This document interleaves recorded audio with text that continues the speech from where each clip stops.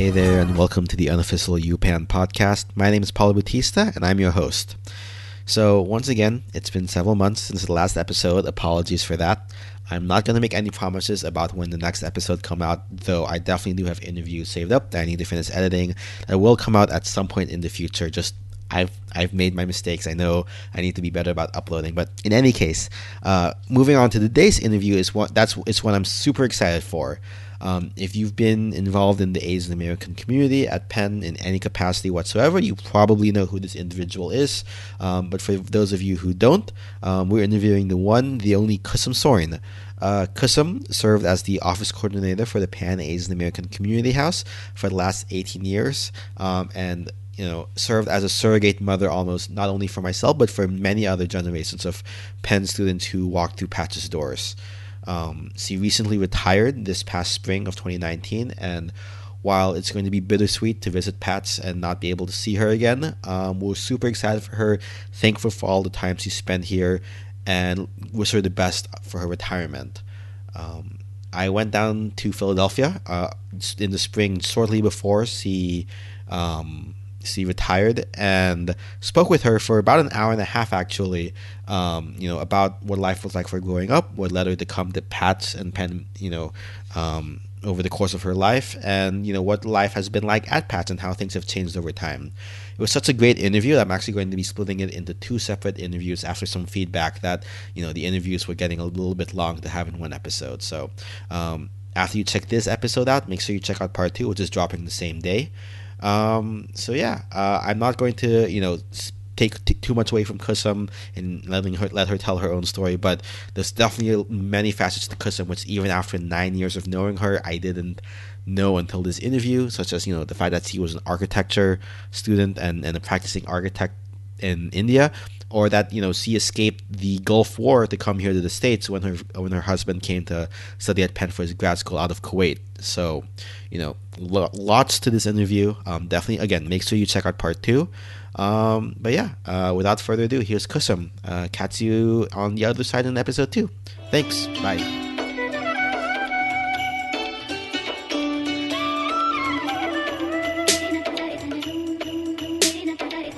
Sounds good. Well, I'm here in Kusum's living room in Philadelphia, back on campus to visit, partly for something else, but mostly just to come back and see Kusum, which is always a pleasure.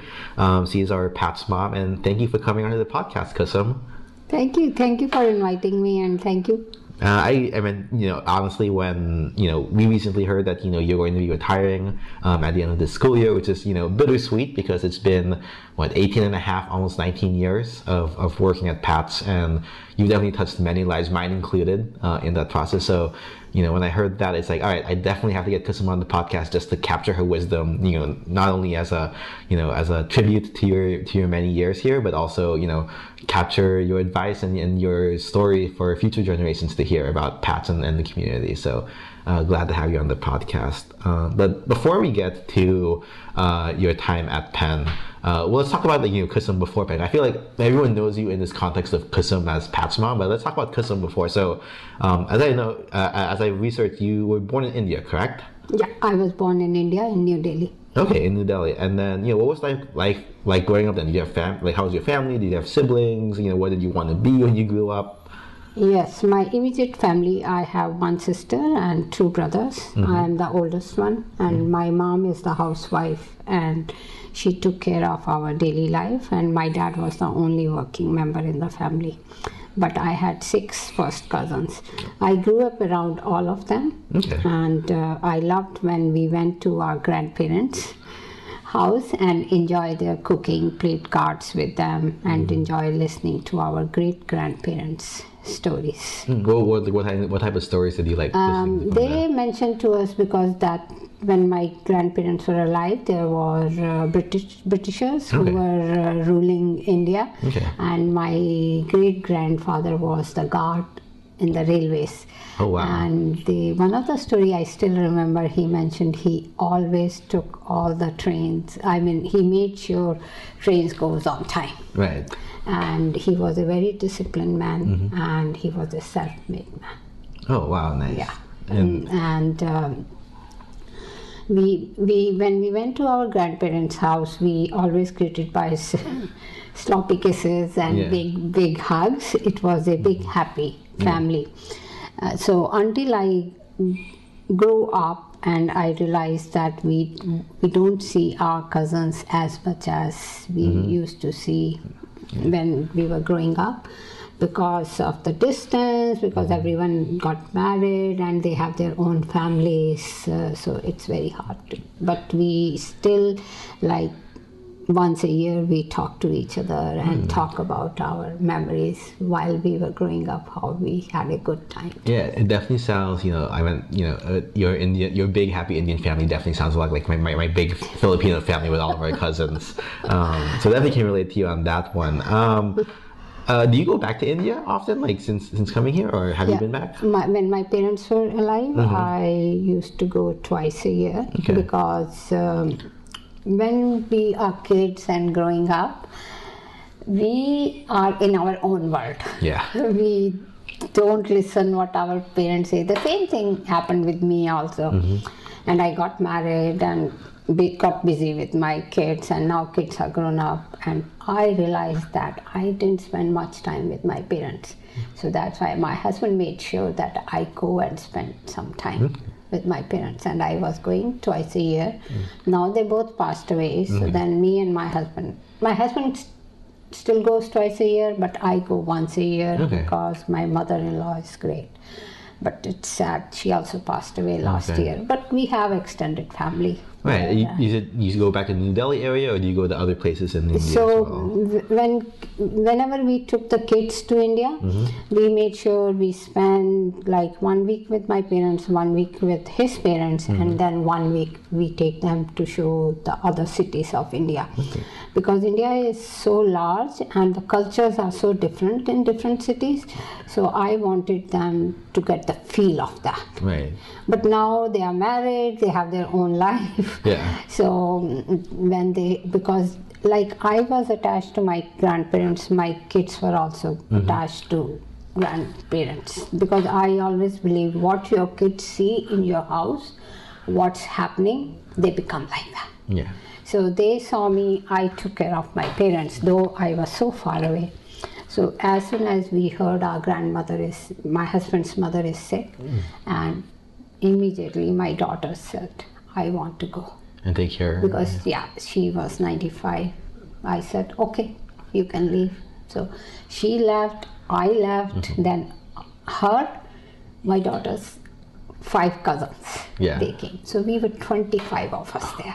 That must be like either a really stuffed house or a really big house. They have a big house, but what happened when in India families get together, suppose we have 6 bedrooms. So 6 couples stay in that. But all the kids, we put cots. They stay like all in the living room. They sleep in the living room. It's like one big sleepover for like weeks. Sleepover. Right. Yeah. So that time I realized that it's so good to spend the time together, and we should do the reunion. We did one last year when our mother-in-law was alive.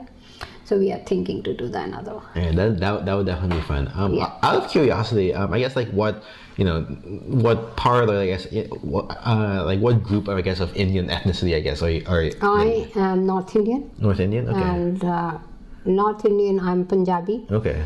I mean, my husband's family is also Punjabi, but they are Sikh. Okay. So what happened? Sikhs were I'm Hindu. Yeah. So they were also converted from Hindus. Okay. Yeah. Okay, and I'm out of curiosity, what languages do you speak? I speak Punjabi, Hindi, English. Okay, cool. This is how the curiosity goes. I know there are many layers to Kusum, which I realize now, kind of like you said, like at the time you didn't realize there's so much more to your parents that you didn't realize coming back. So that's like, there are all these questions for Kusum that I never really got to ask her, I guess, when I was at Penn. But that's why I have the podcast, right? Like, so before you came to Penn, and you mentioned you were in Kuwait, but before even that, you said, I found that you were actually an architect for a while. Yes. Was that something you wanted to do since you were young, or how did that come about? So when I was growing up, we just heard the word engineer.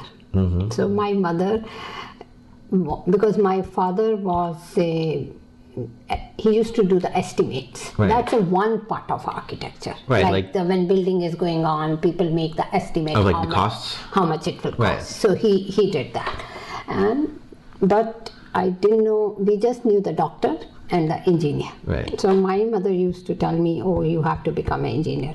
So she took me to a guy who was civil engineer and all that. But competition was very tough. Right. I was not able to get into engineering school, but I got into architecture. So what school did you go to for architecture? I did a 3-year diploma Okay. in architecture. That was a women's polytechnic. Okay. And then This is in New Delhi? it's in New Okay. Delhi. And then I worked in a private firm where I started doing the interior design Okay. work. And after that, I got a job in women's polytechnic. Okay. So I used to teach there. Oh, so you also were a teacher at some way. See, so many things I'm learning about this. So what was it? So okay, this is like a new tangent of questions which I didn't prepare for. So what was it like being a teacher? I guess for college age students like ourselves, right? So there is so much difference between the students here and in India. Also like a Then, different time, right? I'm talking different time also. Yeah. Not present time, but that time that I'm talking about in 70s. Yeah. So students were always afraid of teachers. I don't know why. And it was very disciplined because it was not like a graduate school. It was more like a professional studies. Like vocational school. Yeah, vocational. But all the courses were like interior design, architecture, civil engineer, but they were all like diploma courses. After a 3-year course, you can do it. But the best part of architecture program, which I like it, we took trips to different parts of India. So I used to do the event planning those days also. So we did that, but that time also I connected with the student. So because I was the youngest staff member there, so they had no problem connecting with me. Yeah. And we share lots of stuff with each other because in India also parents are very strict. Right. They want one track. One track, top performance. Yeah. So we talked about many issues, and because there is some kind of taboo there, you cannot talk about this thing. Because in those days you even cannot talk about your boyfriends or something because there is what community will say, because there is a lot of community fears that time. Right. It's like the public image of your family. Yeah, public image of the family.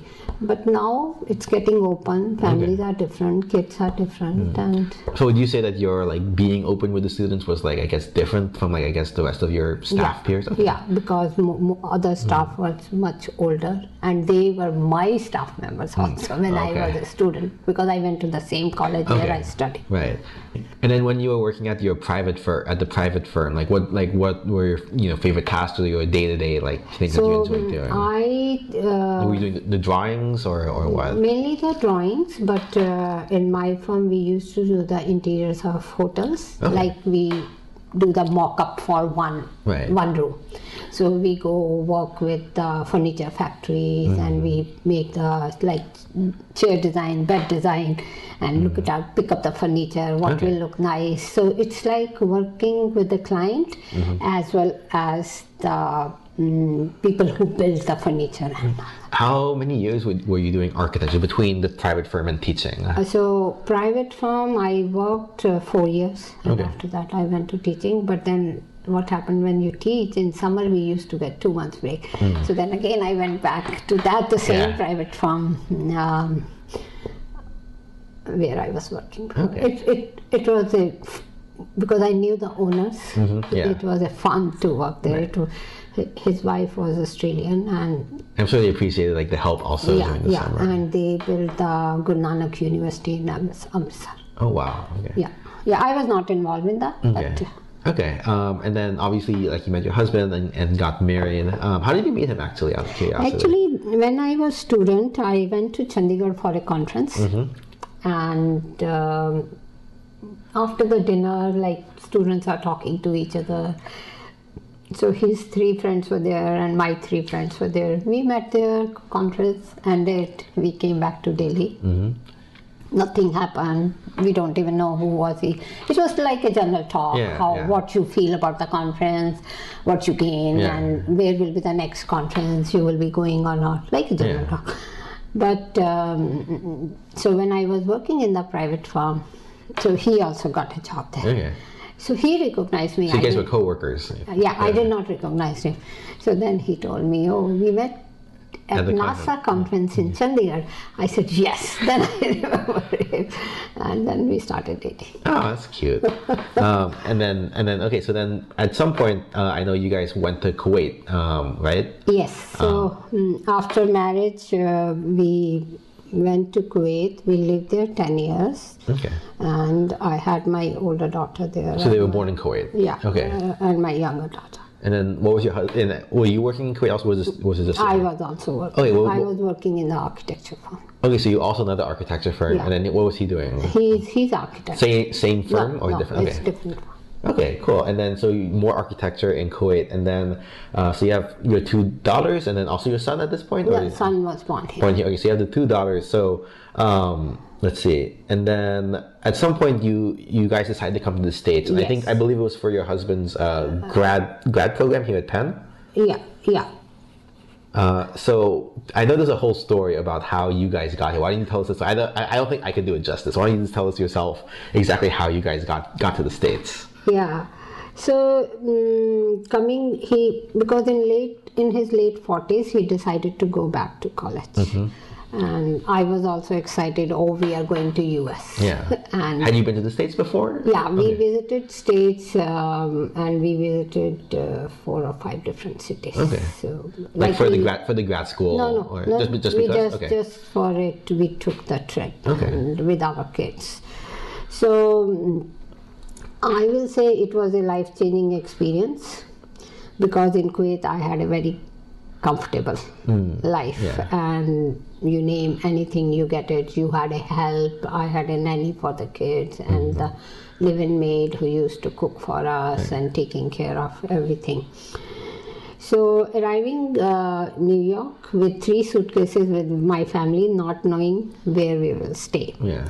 And because we lost everything in Kuwait, we didn't have any money. So hold on, rewind a little bit, because the actual leaving part, I think, is like super something that I didn't know until I was doing research for this interview, right? Yeah. So this was you came to the States during the breakout of the Gulf War, basically, right? So it was the first Gulf War. Uh-huh. So what happened? We got up one day because we were in a process of leaving. Yeah, moving like on August 30th, because the session starts in September. So Gulf War started like 3 days before. So you get up in the morning, it was like a dream. I heard some sounds, and I told my husband, what is this weird sound and smoke? He said nothing. We didn't know it. Yeah. He went to his office, and he was surprised. He saw the safe was open and all the passports were out. Oh wow. Because he was working for the government, so when you work for the government, you have to give your passport. So he didn't have his passport. So he did not, because we didn't know what was happening. Many of them didn't know. So he was so lucky. He just started looking the passport. He found his passport. Okay.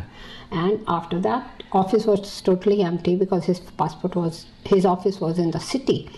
And he took his passport. He called me. I'm coming home. Be safe and stay inside.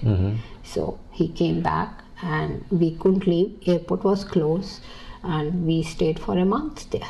In Kuwait? In Kuwait. Okay. After the first Gulf War. Okay. And there was no food. Of course, in Indian house you always have so many lentils and rice. So food was not a problem. But like, you cannot get the fresh bread or something. And like electricity, and like, was there any issues with like the utilities and stuff or going on, or what? No, utilities were open. Okay. So it was not like there was no water or anything. Only the grocery stores were. Nothing was there. And if there was super expensive. No, nothing was available. Nothing at all. Okay. Nothing at all was available. So banks were closed. You cannot take out the money. So after 10 days, we heard that you will get some sugar, flour, but you have to stand in a line. It was so hot there, 90 degree or more than 90 degree. We stand in a line, we bought the flour because we are used to eating chapatis. Rice was also, we didn't have enough rice, but we had some cans of fish and all that. So we were like giving little food to our kids so that we can survive more there. But they were not saying anything to Indians.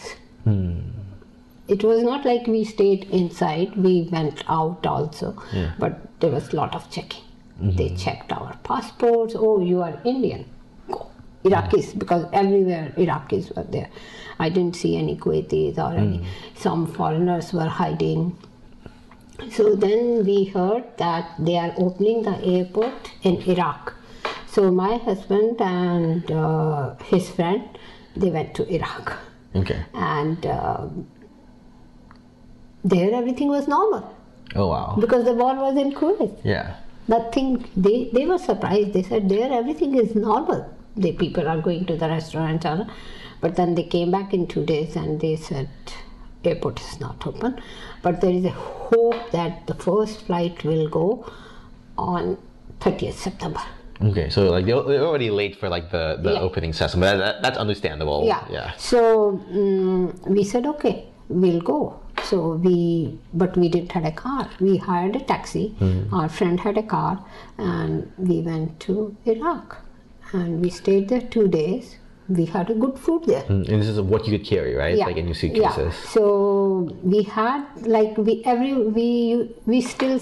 everyone saved some money at home for the emergency. So we had some emergency money. So we had dollars because you were allowed to buy the tickets only in dollars. Right. So they only opened the Amman ticket. So we went to Amman. Okay. We got the first flight with 3 suitcases.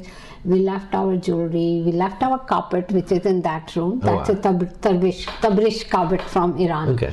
We left with and his cameras, all our important, like the things which we loved with one Kuwaiti. We said, if we will get it. If we don't get it, no regrets. Yeah. So, but we didn't want it to give anything to Iraqis. Yeah. So we took the flight. We went to Amman. First thing, we called our parents and his parents that we are safe because they didn't hear from. Because you had heard them in like the whole month. Yeah, whole month we were there. So we had a very good food.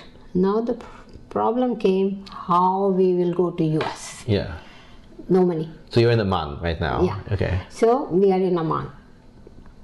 So then what happened? We had a money in Citibank. Okay. But we didn't have a Citibank card. Right. Our friend had a Citibank card. So Citibank had a branch in Dubai. So we called Dubai. The guy, we know the guy name, rep name, and my husband talked to him and said, this is the situation. We are leaving, but he said we cannot transfer money anywhere because you will not be take out. So he said, no, our friend has a Citibank card. If you can help, we can buy the ticket through his card so that you can open his card. Right. So he helped it. I called my sister in Berlin. I said, this is the second thing. If we cannot get the tickets, can you help us to get the tickets from Germany? But we were able to get the tickets from our money with our friends' card. Yeah. They also got the tickets. We put so much money in that card so that his family and us could all go. Yeah. So his family went to India. Okay. So me, my kids, and our friend, we came back to US. Okay. And then we landed in New York. My husband's aunt lives in New York. Okay. We stayed there overnight. My husband came to Philadelphia. And Penn has one very good thing. When someone gets admission, the current students send email to them.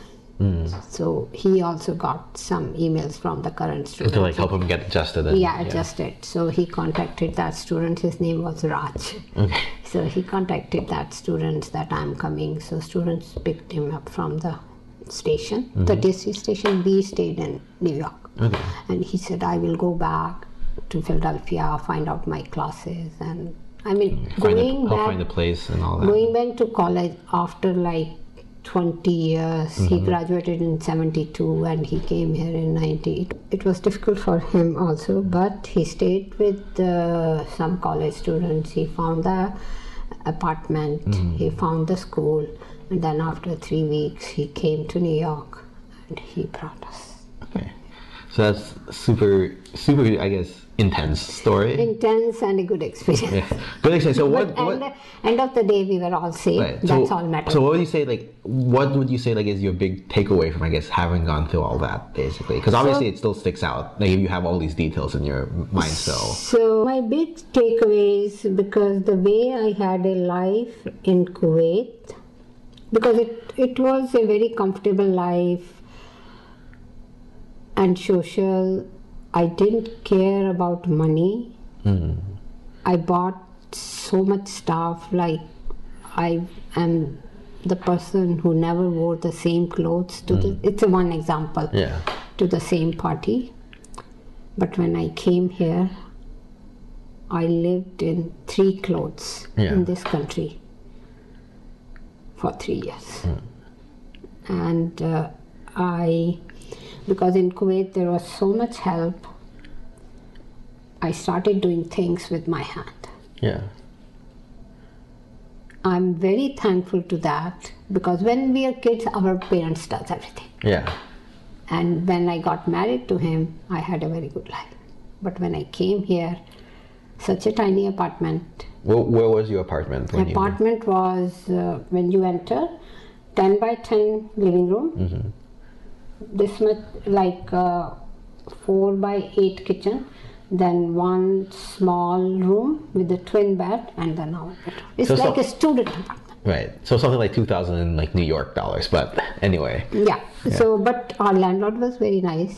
He gave us some utensils, and then my neighbor was very good.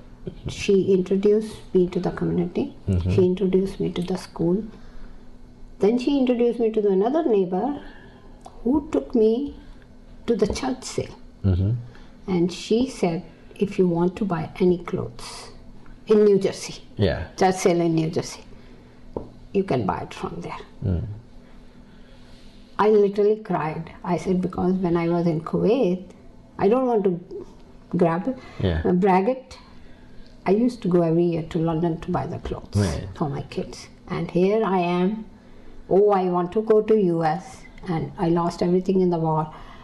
I'm going to church sale, buy the clothes for my kids for 5 cents, 10 cents. But doesn't matter. I said, I will go through this period because this is not for a long time. And I just wanted to make sure I had a food. I came, washed the clothes, and my kids wore those clothes. I bought sneakers for myself and some track pants and all that. And then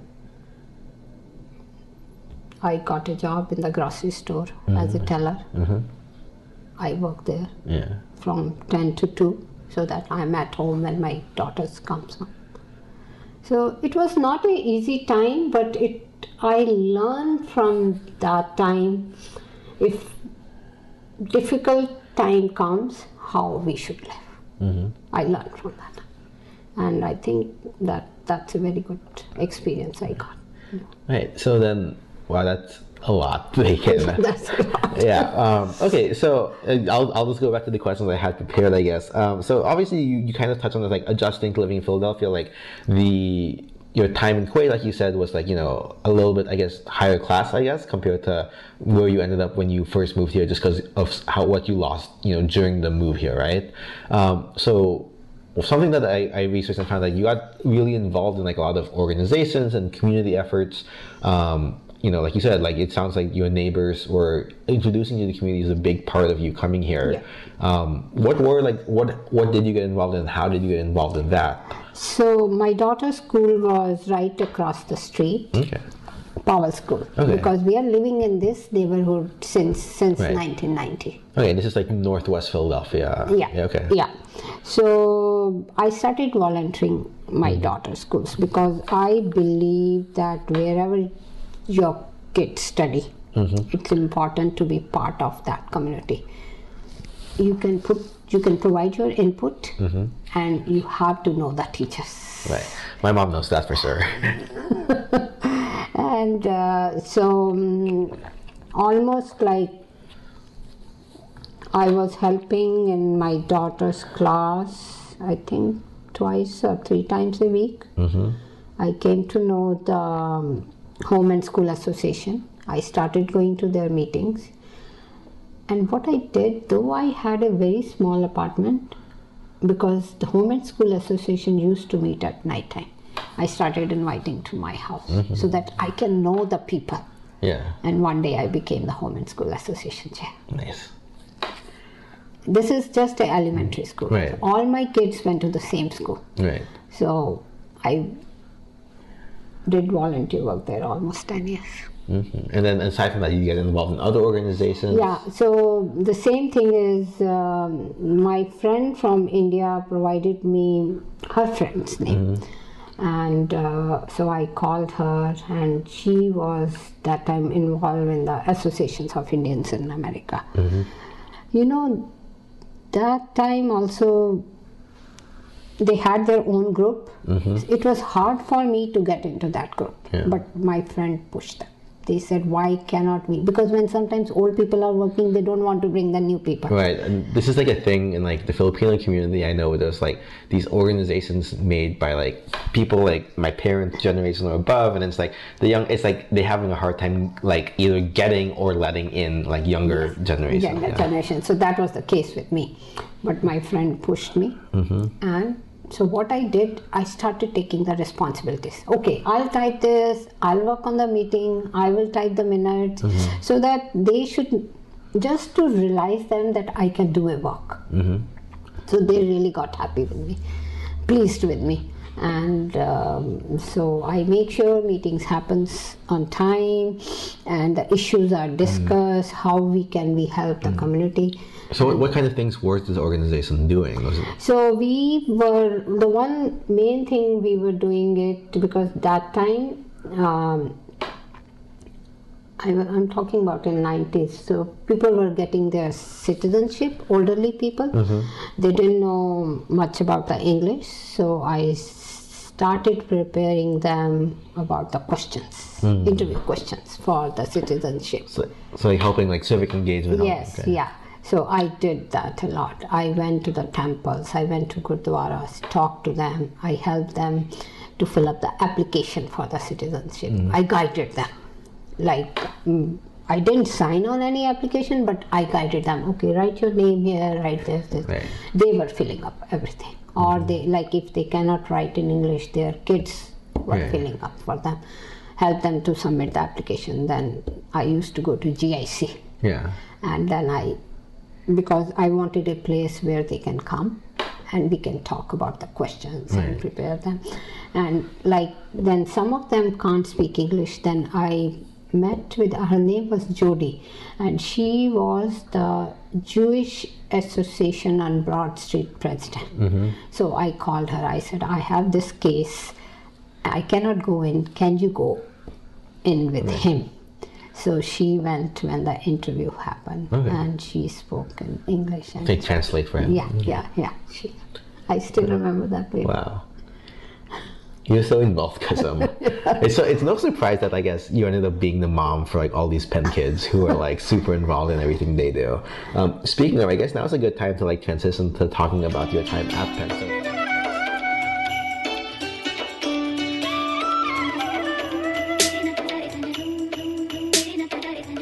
And that's a wrap on part one. Again, this is a two-part interview with Kusum, so make sure you check out part two in the podcast feed. Speaking of, thank you to Kusum for interviewing with us, and thank you for listening. You can subscribe and listen to the rest of the episodes in the UPenn podcast, as well as part two on iTunes, Google Play, or upenpodcast.podbean.com. This special thanks to Fortissimo for the intro and outro music. Make sure you check him out on Spotify and YouTube. Editing and production was provided by Ninja Boy Media, and special thanks to the Pan Asian American Community House and Alumni Relations for their support. A quick reminder, the views and opinions expressed on this show reflect those of the guests and hosts appearing on this podcast and do not reflect those of the University of Pennsylvania. For your feedback or questions, please reach out at upanpodcast@gmail.com or on the UPenn Facebook page. Till next time, keep it funky. Bye.